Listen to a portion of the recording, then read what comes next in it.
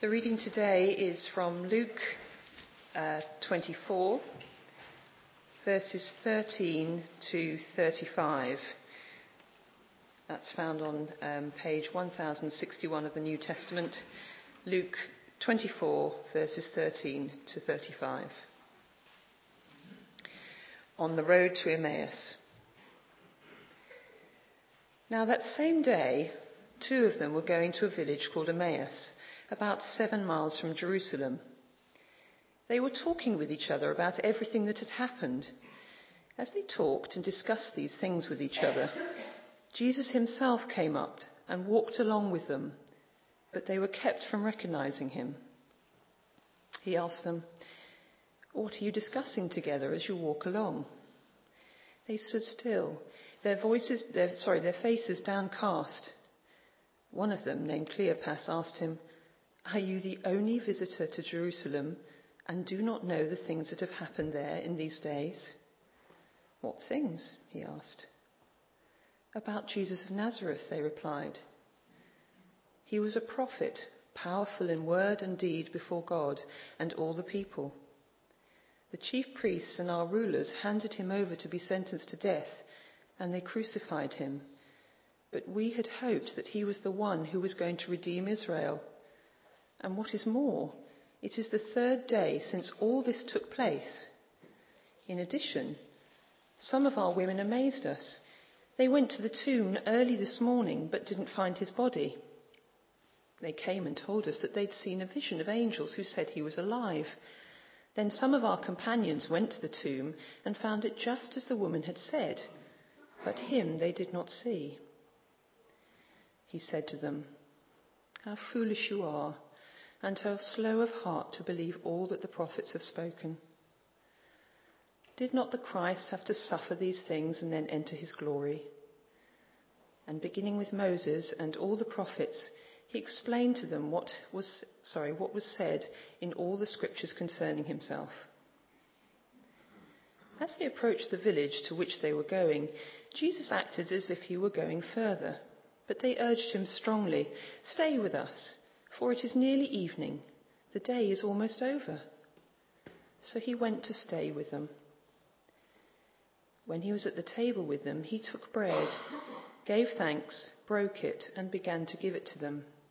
Then their eyes were opened, and they recognized him, and he disappeared from their sight. They asked each other, "Were not our hearts burning within us when he talked with us on the road and opened the scriptures to us?" They got up and returned at once to Jerusalem. There they found the 11 and those with them assembled together and saying, "It is true, the Lord has risen and appeared to Simon." Then the two told what had happened on the way and how Jesus was recognized by them when he broke the bread.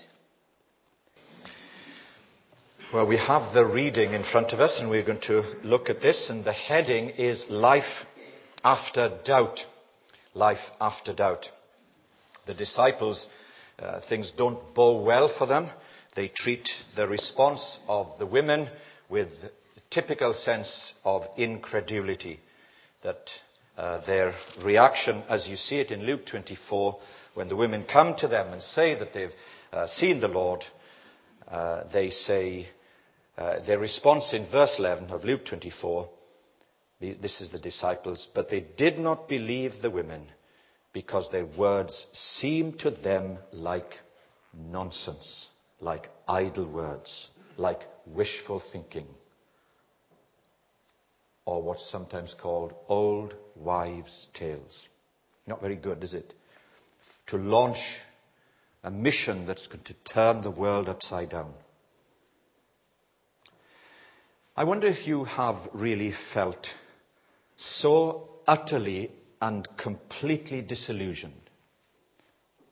That is the spirit, the atmosphere in which these two disciples, pilgrims, en route from Jerusalem to Emmaus. They are incredibly disappointed. They've witnessed the resurrection. Their hopes are shattered. Their dreams are dashed. And now they're returning home. And life goes on. as it always does.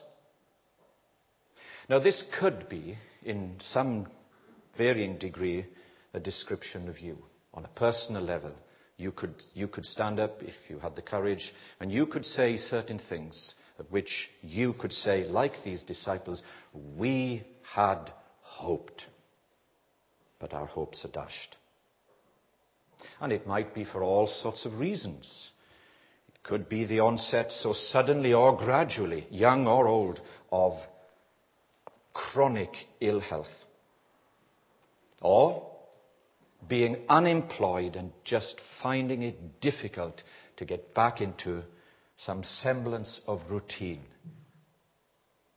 Or you are living either at work or at home with such a strained relationship that it seems to sap your energy and motivation. Or it might be that it's just the grind of life that takes its toll. The cumulative effect of all of this, and it's too much. You might say, I have too much baggage and the journey is long. It might be a bereavement or a divorce or many other things. The chances are at various times that would be true for many of us. So the road to Emmaus is an interesting one. It is a journey. It's a journey from Jerusalem to Emmaus. But the journey is more than that. It's not just from A to B, like some of you have come from Tame to Long Crendon and you'll get in your cars and you'll go back. It's more than that. It's actually a journey of self-awareness. It's a journey moving from self-preoccupation to recognition. And it's a very powerful thing, as you shall see in the unfolding drama of this story. And it's not simply about feelings, though feelings are high and feelings are heavy and emotive. So in verse 14, for example, to 17, in Luke 24, we've no other cross-reference, so if you keep that passage open, you'll see how this comes to you. They were talking with each other, these two, about everything that had happened. Can you just try to picture it in your minds now? Just two people reflecting. Just talking about events. And verse 15, as they talked and discussed these things with each other, Jesus himself came up and walked along with them. It's a lovely picture, isn't it? It's from self-preoccupation, ultimately, to a recognition of the Lord Jesus. So it's not simply feelings, but it's also faith. By the time you get to verse 32, you will see that instead of being heavy and disappointed, in verse 32 they asked each other, were not our hearts burning within us while he talked with us on the road and opened the scripture to us? Just think for a moment, how often are our best moments reflective? I don't know if that's true for you. That often the joys and the good things are when you look back. And you almost, not live in the past, but relive the joy, the sweetness of certain events. That's what it was like for them. And they say this. They asked each other, verse 32, were not our hearts burning within us? I don't know about you, but you know, something was happening. And it was a gradual thing, this idea of walking along together. That's the journey from self-absorption, self-preoccupation, to a recognition of who this living Jesus really is. I just want us to highlight, however, two fatal mistakes in a sense, on this journey. And I want you to come with me on the journey as we look at this passage together. The first mistake is the plan of salvation. They couldn't see it. They just couldn't see it. And you have that in verses 25 through to and 26. Jesus said to them, how foolish you are, and how slow of heart to believe all that the prophets had spoken. Did not the Christ, the Messiah, have to suffer these things and enter his glory? Well, they missed the point. And we can be like that sometimes. I've known some people who've been coming to church for a long time and they missed the point. It's the plan of salvation. And as it begins to impinge upon them personally, they begin to get the point. In a sense, all religions, in different ways and in different efforts, sincerely and with great imagination, often have an inclination to reach God by what they do, whether it's praying more, giving more, working harder, going to church more, all these sort of things, or giving up things, not drinking this, not eating that, and so on. It's all part of trying to gain some credibility, extra points. It may be done with great sincerity, but in the end it's self-effort. It's what we call the ladder religion. You're working your way up. And you're working your way up, and these rungs, sometimes you slip, and you try harder, and you work more. Or it's the bridge. The chasm is great, and you're trying to bridge the great chasm of you know what you are like, and you know what God is like. And sometimes the chasm only gets greater. It's a bridge too far. But Jesus comes to us not like that. He comes to us in what we can call not the self-effort or the bridging the chasm, but with the cross of faith, coming right down to exactly where we are. And so look at verse 25 again. He said to them, "How foolish you are, and how slow of heart." So it isn't just an intellectual engagement. Sometimes, perhaps as evangelicals, albeit sincerely, we think if you convince people, then you've won them. But what do they say? Convince a man against his will, he's of the same opinion still. But, look, how foolish and slow of mind, slow of heart. Slow of heart. Because at the end of the day, the Christian faith is a heart religion. Of course, what we believe is imperative. But we can be slow of heart simply not to trust the Lord Jesus. And if we think that we want to understand everything before we do, we never will. We never will. So what we have here is an interesting illustration or a model of how people come to trust Jesus.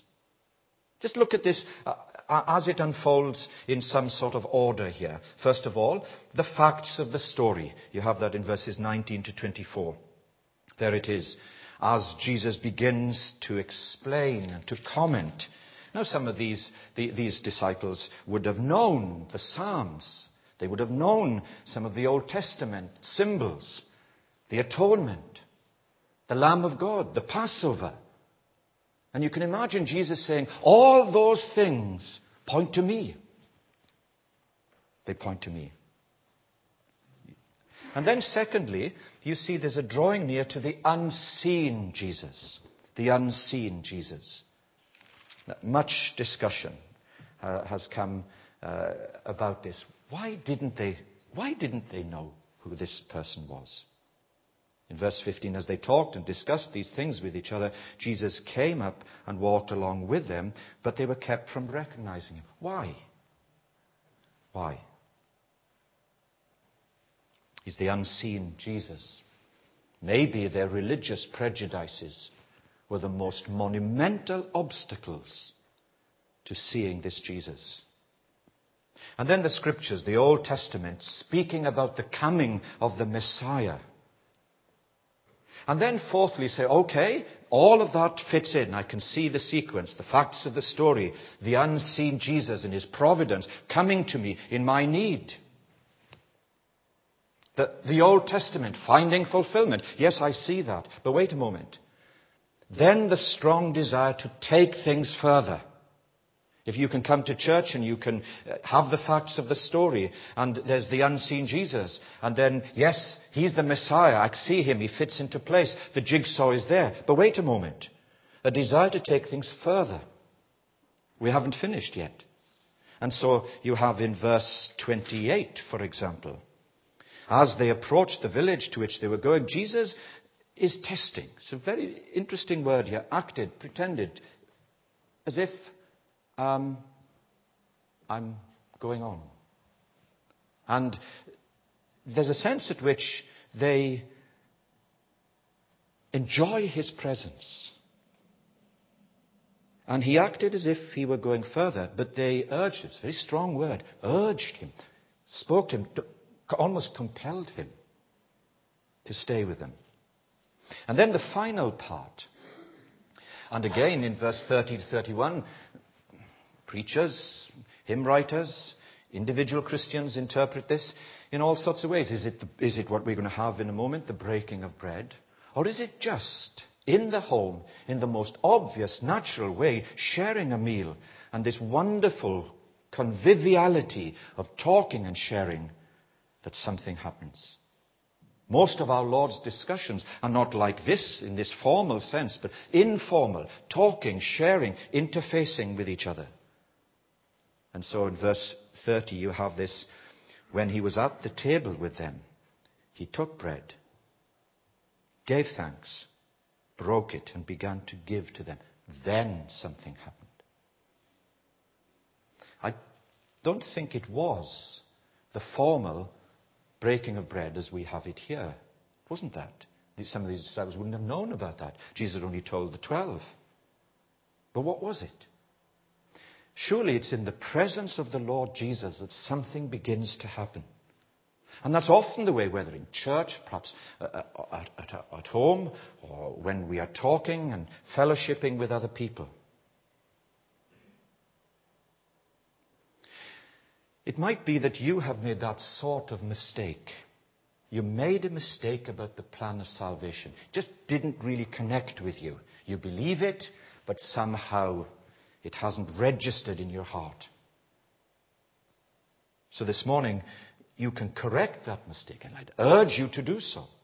To come to him, to believe in him, to receive from him, and find that the journey is much lighter and the hope is clearer.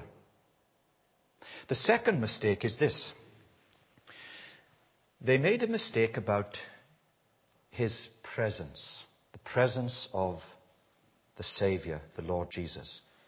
It's an interesting thing, isn't it? It's a bit like those of us, there was about 55 odd people came on the Easter walk, and I met 3 people whom I'd not met before. And it's the most easiest thing in the world to do, just go up and say hello and so on and so forth. And you just walk and talk. It's the easiest thing to do. And that's the sort of thing that's happening here. And in these verses 15 and 16, it is Jesus himself. And you have to overcome this sort of prejudice and this hurdle. They did not believe the women because their words seemed to them like nonsense. But it's not. And it's a mistake that when the Lord Jesus comes to us in all of our experiences, perhaps we don't realize it at the time, we need to be more receptive. We need to be more aware of his unseen presence. How could they, you might think, how could they? If I was there, I'd see Jesus. Would you? Really? I wonder. Was it doubts? Well, for sure they had plenty of those, and massive disappointment. Sin and selfishness are powerful things. They blind us to the Lord Jesus. They blight our lives and cause us not to recognize that he was with us all the time. They blind us to his glory and his grace. It's so easy then for each of us in our personal journey. Here we are, we're pilgrims. We embarked upon this journey of faith. That we are, here are the hurdles, and here, if I may say, are the things that cause us as even Christian people to make this mistake. It's not necessarily we're doing bad things, but life is completely out of perspective. You would have to go very far within less than 3 minutes of the benediction of any church service when people will tell you that they are too busy. Nothing original about that at all. But a result of being too busy to stop, too busy to disconnect from the rhythm of your personal life that you make the mistake. It's a fatal mistake. That you don't experience the presence of the Lord Jesus.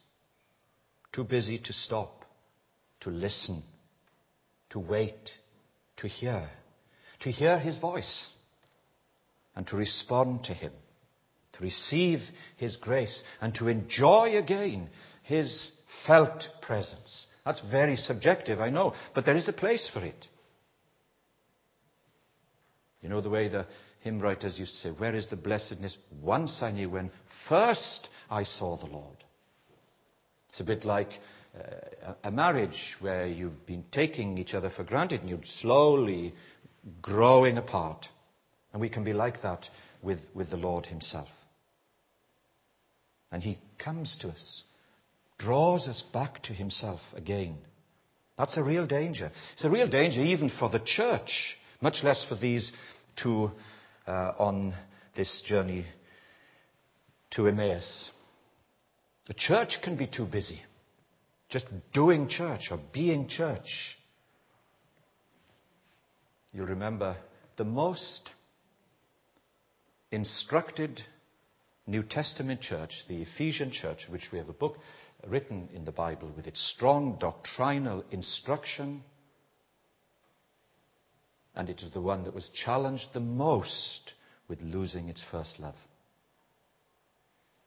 And sometimes some of us, rightly, have a dilemma that it's all head knowledge. We almost, although we sort of envy the charismatic sometimes, but don't want to go there. We know it, we understand it, but we're stuck, really. And we're not really enjoying the presence of the living Lord. And you remember how Jesus spoke to the church, the Ephesian church. Here I am. Behold, I stand at the door and knock. What a scandal. Jesus outside. I know Holman Hunt has that picture of the door and the heart, but it's really the church door, not the individual. It applies to us individually, of course. If anyone hear my voice and open the door, I'll come in to him and sup with him and he with me. And what does he want to do? Exactly the same here that he did with the two on the road to Emmaus, in the breaking of bread. And whether that's in the home or a church, it's a restored relationship, restored fellowship. And he comes to us. And how does he come? He comes calling, challenging, knocking, disturbing, awakening, and drawing us. And look at his challenge to the disciples. Come back to this Emmaus journey. Verse 37. Look at this. He comes now to his own disciples, the 11. They were startled and frightened, thinking they saw a ghost. He said to them, "Why are you troubled? And why do doubts rise in your mind? Look at my hands and my feet. It is I myself. Touch me and see. A ghost does not have flesh and bones, as you see I have." The Lord coming to us. The Lord challenging us afresh. And I hope that's going to happen in a moment as we come to the Lord's table. Just to conclude.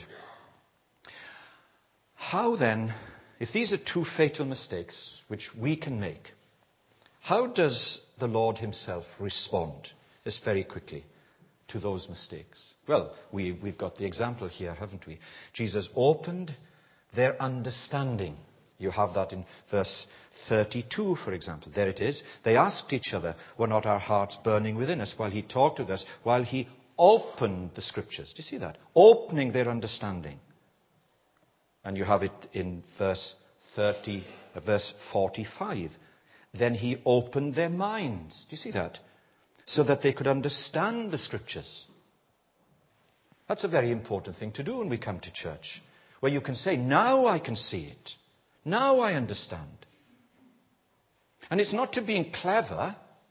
It's nothing at all to being clever. If that were the case, it's only clever people are going to heaven. Those who understand. But it's a heart knowledge. And as you trust, Put your wholehearted trust. You become part of a community of the burning heart. You know, in some Catholic places, it's the community of the bleeding heart, and you see sincere prayers and pictures of Jesus and his heart bleeding. But the real community is the burning heart, set on fire with love for the Lord Jesus. And the last, and perhaps the final thing that Jesus does is to open their eyes. He opens their understanding. Opening their eyes. You have that in verse 31. Then their eyes were opened. You see it? They recognized him. So they've done the journey from self-absorption to recognition. This is the Lord. Here he is, and he's with us. And where does it come? In the breaking of bread, as we interface. Whether it's formal or informal, whether it's the communion table or at home with a fellowship meal. The breaking bread. The lesson for us, we need to learn to see him in all of our lives. In all of our lives. Because we've embarked on a journey. There's no turning back. We know that. But this journey has many dangers, snares, dark valleys, and all those things. Setbacks, or as Pilgrim Progress used to, John Bunyan in that wonderful story, you get stuck in the slough of despond. So we need to pray, Lord, open our eyes, open our hearts, open our minds to understand what you have done for us. All of that is true. But you know, in the final analysis, it's not what, but whom. It's not what I know, but whom I know. Not what, but whom I do believe. That in my darkest hour of need have comfort that no mortal creed shall all these creeds outlive. Not what, but whom. And think about this. Who walks beside me in the gloom, who shares the burden wearisome, who all the dim ways will illumine, and bids me look beyond the tomb, the larger life to live. Not what I believe, but whom. Did not our hearts burn within us as we met with him? That is a wonderful example of a fresh encounter that we need as believing people, or perhaps for the very first time, that you begin to look back and you say, yes, he was with me there. And in those terrible moments, the sense of utter despair, he was with me there. And you have to ask his forgiveness and trust him and listen